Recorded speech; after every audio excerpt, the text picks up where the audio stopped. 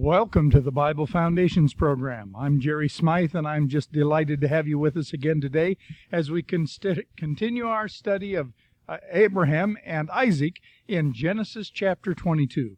Folks, this is one of the most exciting stories that there is in the book of Genesis for many reasons. For you see, this is a picture of God unfolding His plan to send the deliverer to you and I. This is a picture of how we can learn to trust God, how we can realize through these real living events, these real interactions between God and Abraham and Isaac that show us that He's a living God, that He's a loving God, and that He's a caring God, and He cares about the very details of our lives.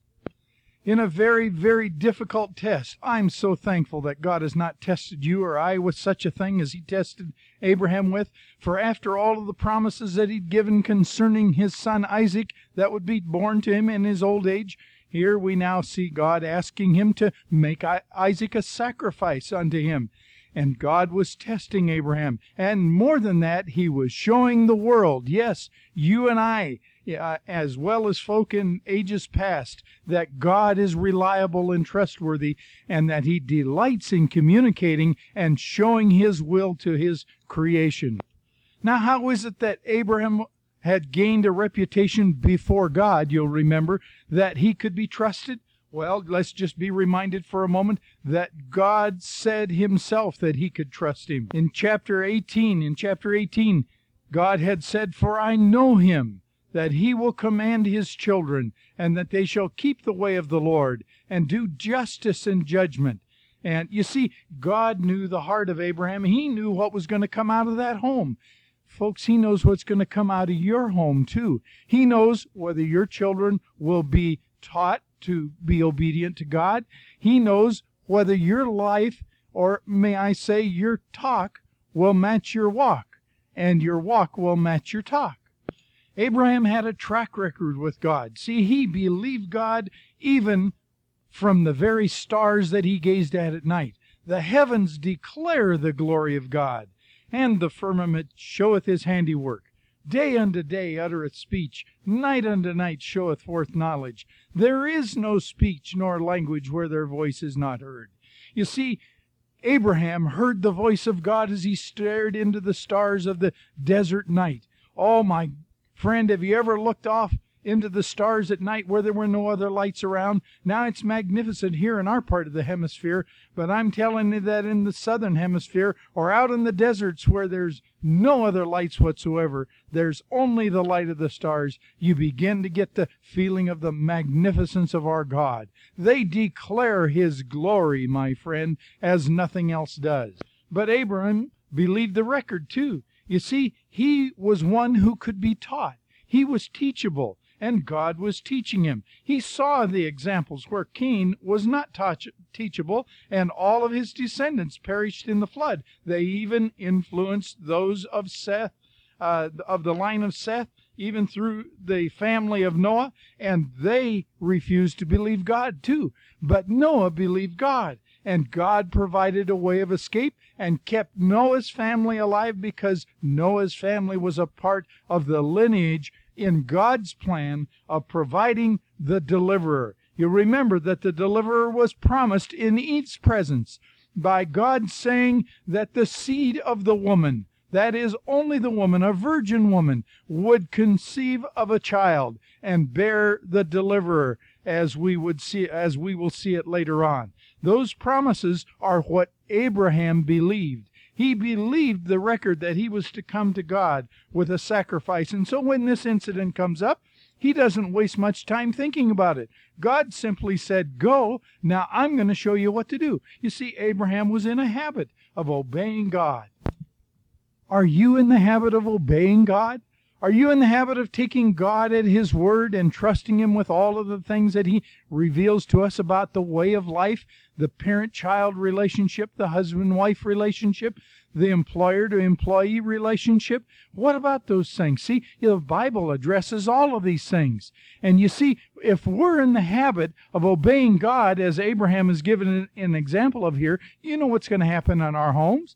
Our children are going to be in the habit of obeying us.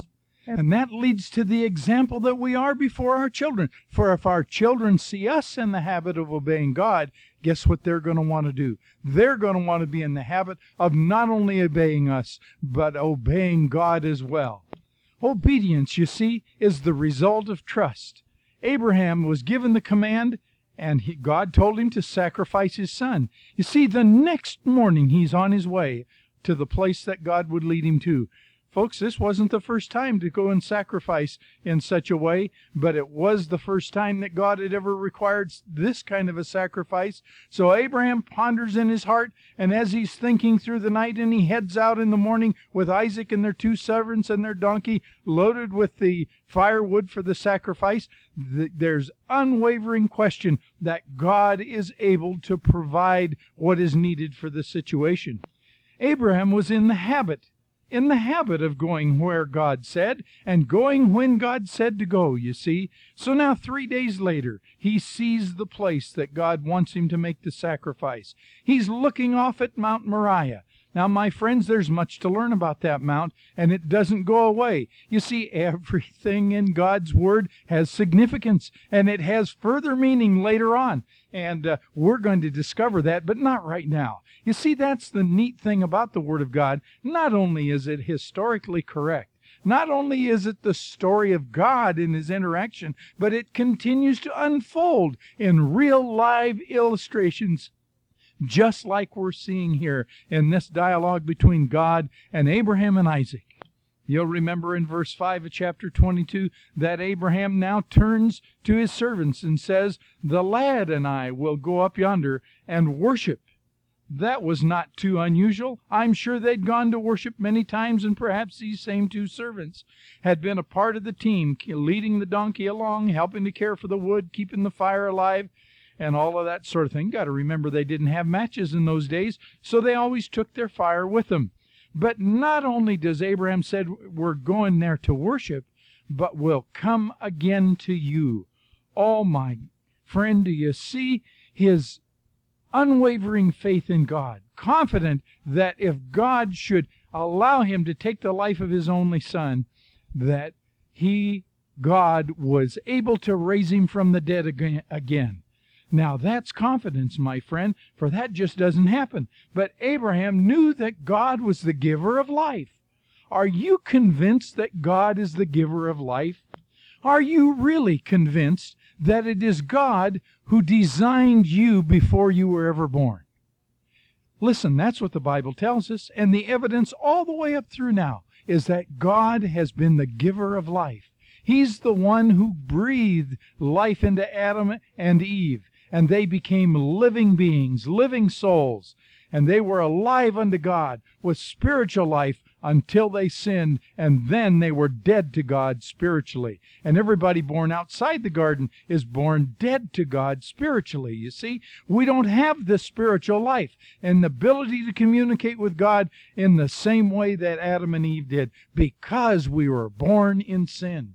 Now we see Abraham putting the wood on Isaac. Isaac is to carry the load, so he must have been a fairly good-sized young man, in his teens, perhaps his late teens, or maybe even a little more than that. And in obedience, he loads that wood up and starts packing it up, and he sees his father Abraham take the knife in the fire. And Isaac asks the question for the first time. He says, "Father?" And Abraham answers, "Here am I." And I'm sure that Abraham was anticipating this question, but here's the way it goes. And Isaac says, "Here's the wood in the fire. Where's the sacrifice?" And Abraham's response was in anticipation, I'm sure.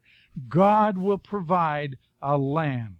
God will provide himself a lamb. You see, this was not something that Abraham was just doing to earn merit with God. This is not something that he was doing to be a good guy before God. He knew that offering a lamb was an offering to God. It was God's offering in the first place because God had given life to the lamb. And here was the example of a sacrifice being made by the giving of a life to remind us that the payment for sin is death. God will provide himself a lamb, he says. Now they're satisfied. Isaac is satisfied, and so off they go. They get up to the top of Mount Moriah, and Abraham builds the altar. Oh, I reckon that took a little time with the putting of the stones together, for they were to just take the stones that were in the field and build them in such a way as they had learned to do. And now Isaac finds that his father is binding him up, and he's placed on the altar to be the sacrifice himself. A moment of terror, you say? Well, that would certainly be the natural way, and that would certainly be the way you or I would respond. We'd respond in terror, and we'd fight the binding. We'd find, why, folks, we just wouldn't understand this at all. But there's no record of any rebellion in Isaac here. The evidence is, my friend, he was a willing sacrifice because he trusted his father. He knew not only his father, but he knew his father's God. We don't know the details because it doesn't give us the record. It isn't that critical to us. But perhaps even Abraham had told him that God was the giver of life. And God himself could raise him up even if this thing went on to the extent that he had thought it would be. But I don't see any wavering in Abraham either. I see now in verse 10 that Abraham lays his son on the altar. He places him as in the place of the sacrifice, and he stretched forth his hand, and he took the knife to slay his son. He wasn't looking. There's no evidence that he was looking for a way out of this thing. My friend, you and I are looking for a way out of most everything. And we see people that are sentenced to the penalty of death for crimes committed, murder against other people in our very nation in these hours. We see them continually searching for a way of escape from the judgment. But that's not the apparent attitude of Abraham here, see? He now is walking in obedience just as he was from the morning they left. Just from the night before when he began to gather the wood and warn Isaac and their servants to get the animal ready and to gather the wood and place the fire and be ready to leave early in the morning. And so for 3 days they trek out, you see, because he's in the habit of obedience. He's in the habit of trusting his God and finding his God trustworthy over and over again. And so now he raises his knife over his son, not looking for a way of escape, not looking for something else. Yes, he'd heard God say, or he had said to his son, rather, that God will provide himself a lamb, but that was God's business, you see. His business was to be obedient to God, was to trust God in a seemingly very difficult situation. Now we see the voice of the Lord through the angel calling out in verse 11, calling out to him out of heaven and saying, Abraham, Abraham. And what did he say? Here am I. Oh, my friend, when the Spirit of God speaks to you, what's your response? Do you divert your attention? Or do you say in humble submission, Here am I, Lord. God, you're right about me. God, I'm a sinner, just like Abraham was, but I believe in you. I come to you and I believe to you. You see, that's who God wants to speak to, is someone who will believe him. And now God gives his instructions in verse 12, and he says, Lay not thine hand upon the lad, neither do thou anything unto him. For I know now that thou fearest God, seeing that thou hast not withheld thy son, thine only son. You see, if he'd been looking for a diversion, if he'd been looking for something off somewhere as a substitute payment for Isaac, he wouldn't have been true to God. He wouldn't really have believed God. And God looked right into his heart, and again he says, I know that thou fearest God. I know that by the evidence that you're not seeking another way, seeing that thou hast not withheld thy son. Now we see the miracle in chapter 22, verse 13, as Abraham lifted up his eyes and looked, and behold, behind him was a ram caught in the thicket by the horns. And Abraham went and took the ram and offered it up for a burnt offering instead of his son. Now, isn't that a coincidence? Must have been there all the time, our doubting eyes and ears would say. Our doubting hearts would even further convince us that we reason it away that God didn't really intend for him to do it all the time. But you see, that's not the point. The point is, Abraham believed God. You see, God thought that was so special.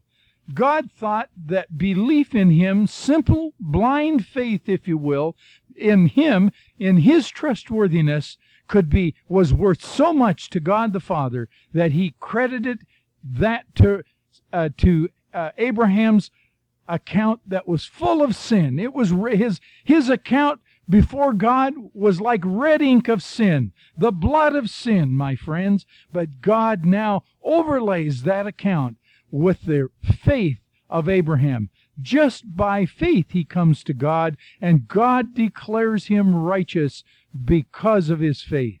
Oh, my friend, has God declared you righteous because of your faith in him? Do you believe him? Do you take him at his word? Do you apply these truths to his life? You see, to your life? These are foundational truths. These are the foundational things that God says we must know and understand in order to come to him, in order to recognize that his character is one of provision. And that's exactly what we see taking place here as we read on in verse 14. And Abraham called the name of the place Jehovah Jireh. As it is said to this day, in this mount of the Lord it shall be seen. No, my friend, it wasn't a coincidence that this ram was caught in the thicket there and caught by its horns in the bush. Now, it says it was caught in a thicket. No doubt there were thorns and bristles and branches sticking out, but my friend, this ram was not caught in its body. It was caught by the horns. And that's a very significant thing, you see. If it had been caught by any other part of the body, it would have injured itself by struggling to get free. If it had been injured, it would not have been an acceptable sacrifice to God. It wouldn't have been an acceptable offering to God at all. You see, God would only accept a healthy, strong animal as a sacrifice because God is perfect. This is an example of a perfect sacrifice, and God expected a perfect sacrifice because he is perfect, and he will only accept whatever is perfect. You see, God provided an acceptable sacrifice in place of Isaac. God provided that perfect, acceptable sacrifice in the place of Isaac because God is faithful and he never changes. He's faithful, my friend. He kept his promise to Abraham. God had promised that through Isaac, God would give Abraham how many descendants? Many descendants. Nations would come off of this, you see, would come out of him. And particularly a particular nation that would focus our attention on God, even to this day. But you see, he promised him that he would have many descendants. And Abraham took Isaac off the altar, and then he put the ram which God had provided on the altar so it could be killed instead of Isaac. That's a very important thing for us to remember. It's critical that we remember that Abraham killed the ram and burned it as an offering to God, and that the ram died instead of Isaac. The ram was a substitute for Isaac. You see, God saved Isaac by providing a ram to die in his place. God saved Isaac by providing a perfect substitute to die in his place.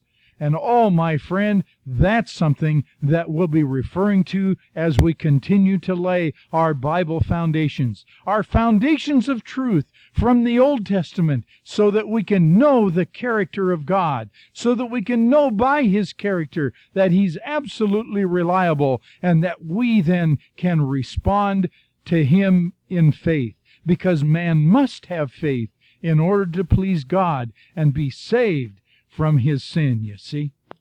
Now let's read on again as we look at Genesis chapter 22, verses 14 through 19. And Abraham called the name of the place Jehovah Jireh. You see, that means God the provider. God the provider. As it is said to this day, in the mount of the Lord it shall be seen.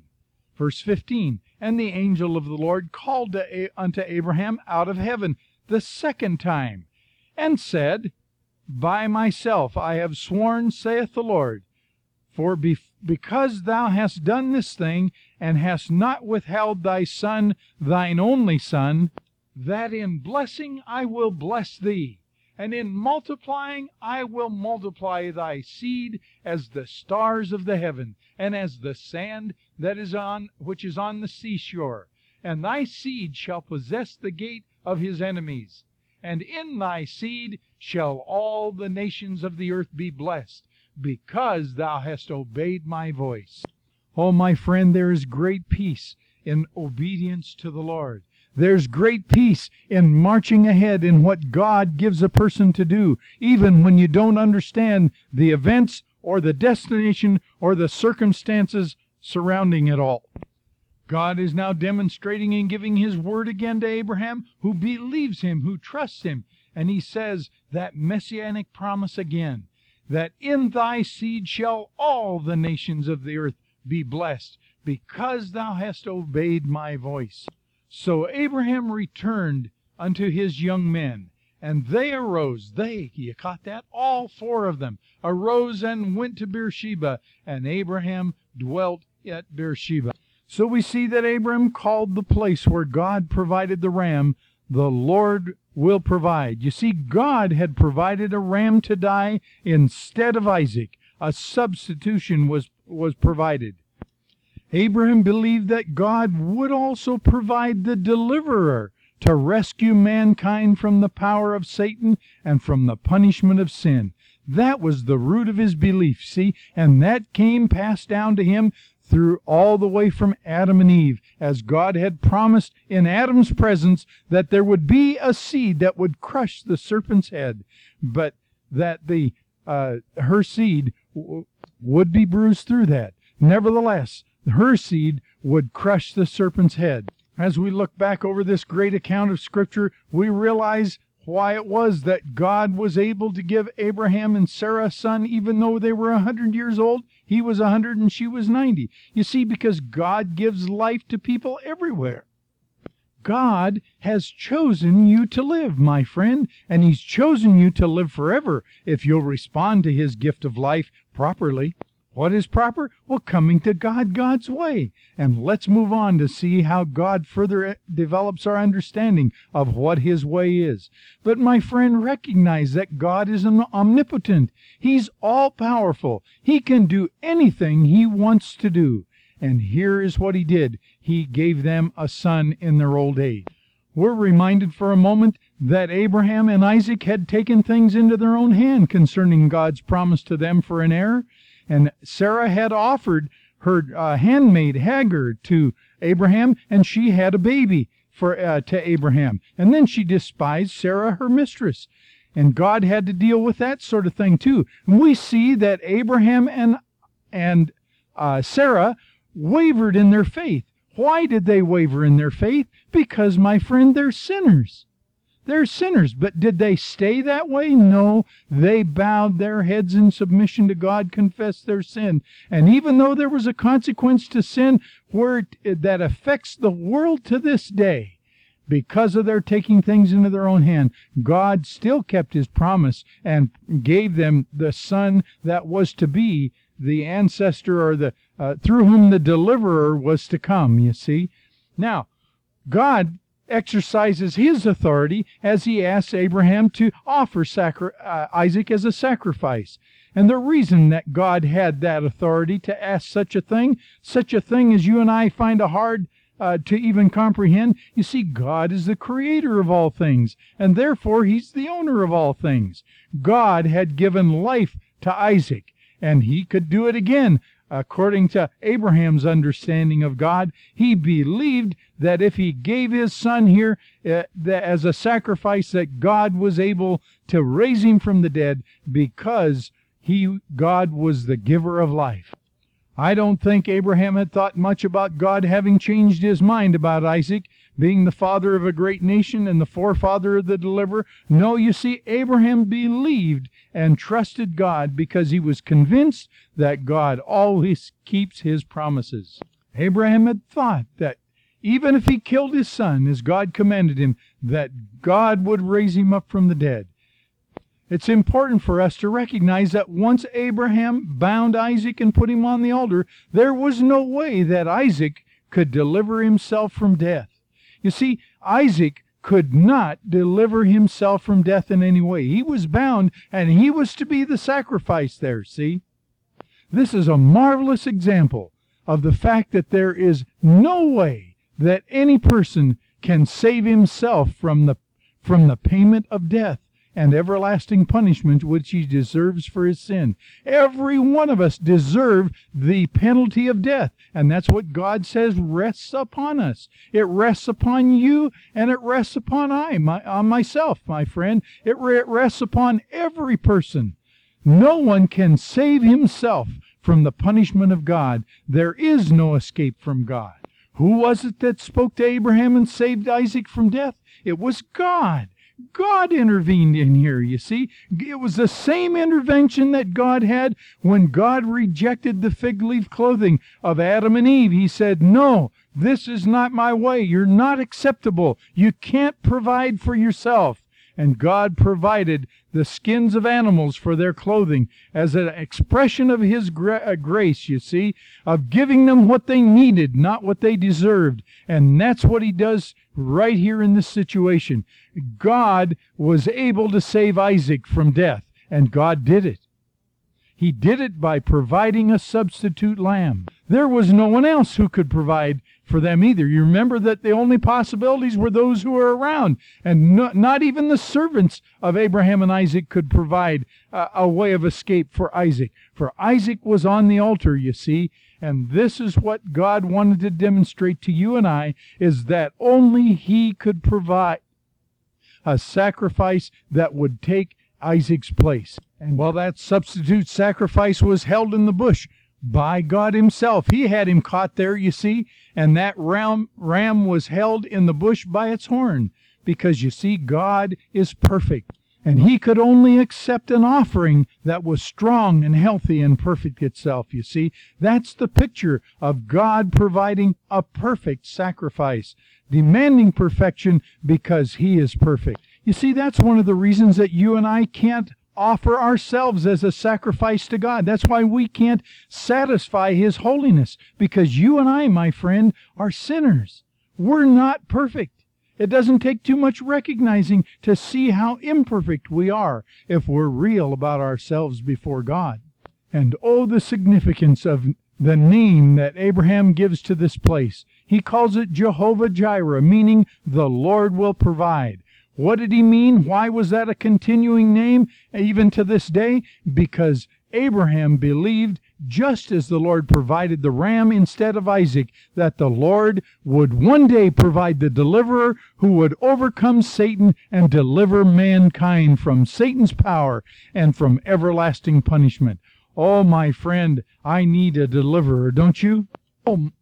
Oh, my friend, it's a thrill to look into God's Word and see how He faithfully keeps His Word, how over the centuries He has demonstrated Himself to mankind and kept building His promise in our understanding to provide that deliverer, to meet our needs, that one day we would have one that would free us from the power of Satan and the lies of Satan, and free us to worship God as we are due to worship Him, and give Him the praise that's due His name, and to give Him the honor and glory that's due His name.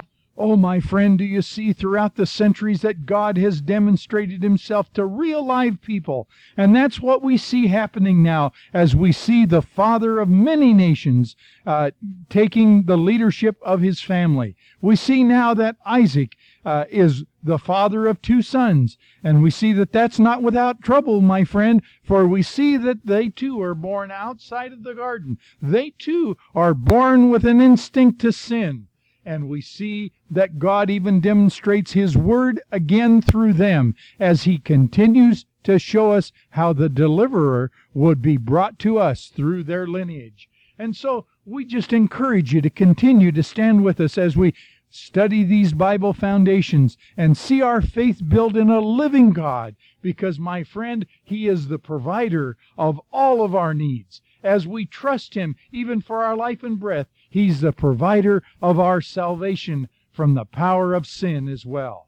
Thank you for joining me on Bible Foundations. Until next time, we appreciate your being with us. Ask someone else to join in, will you?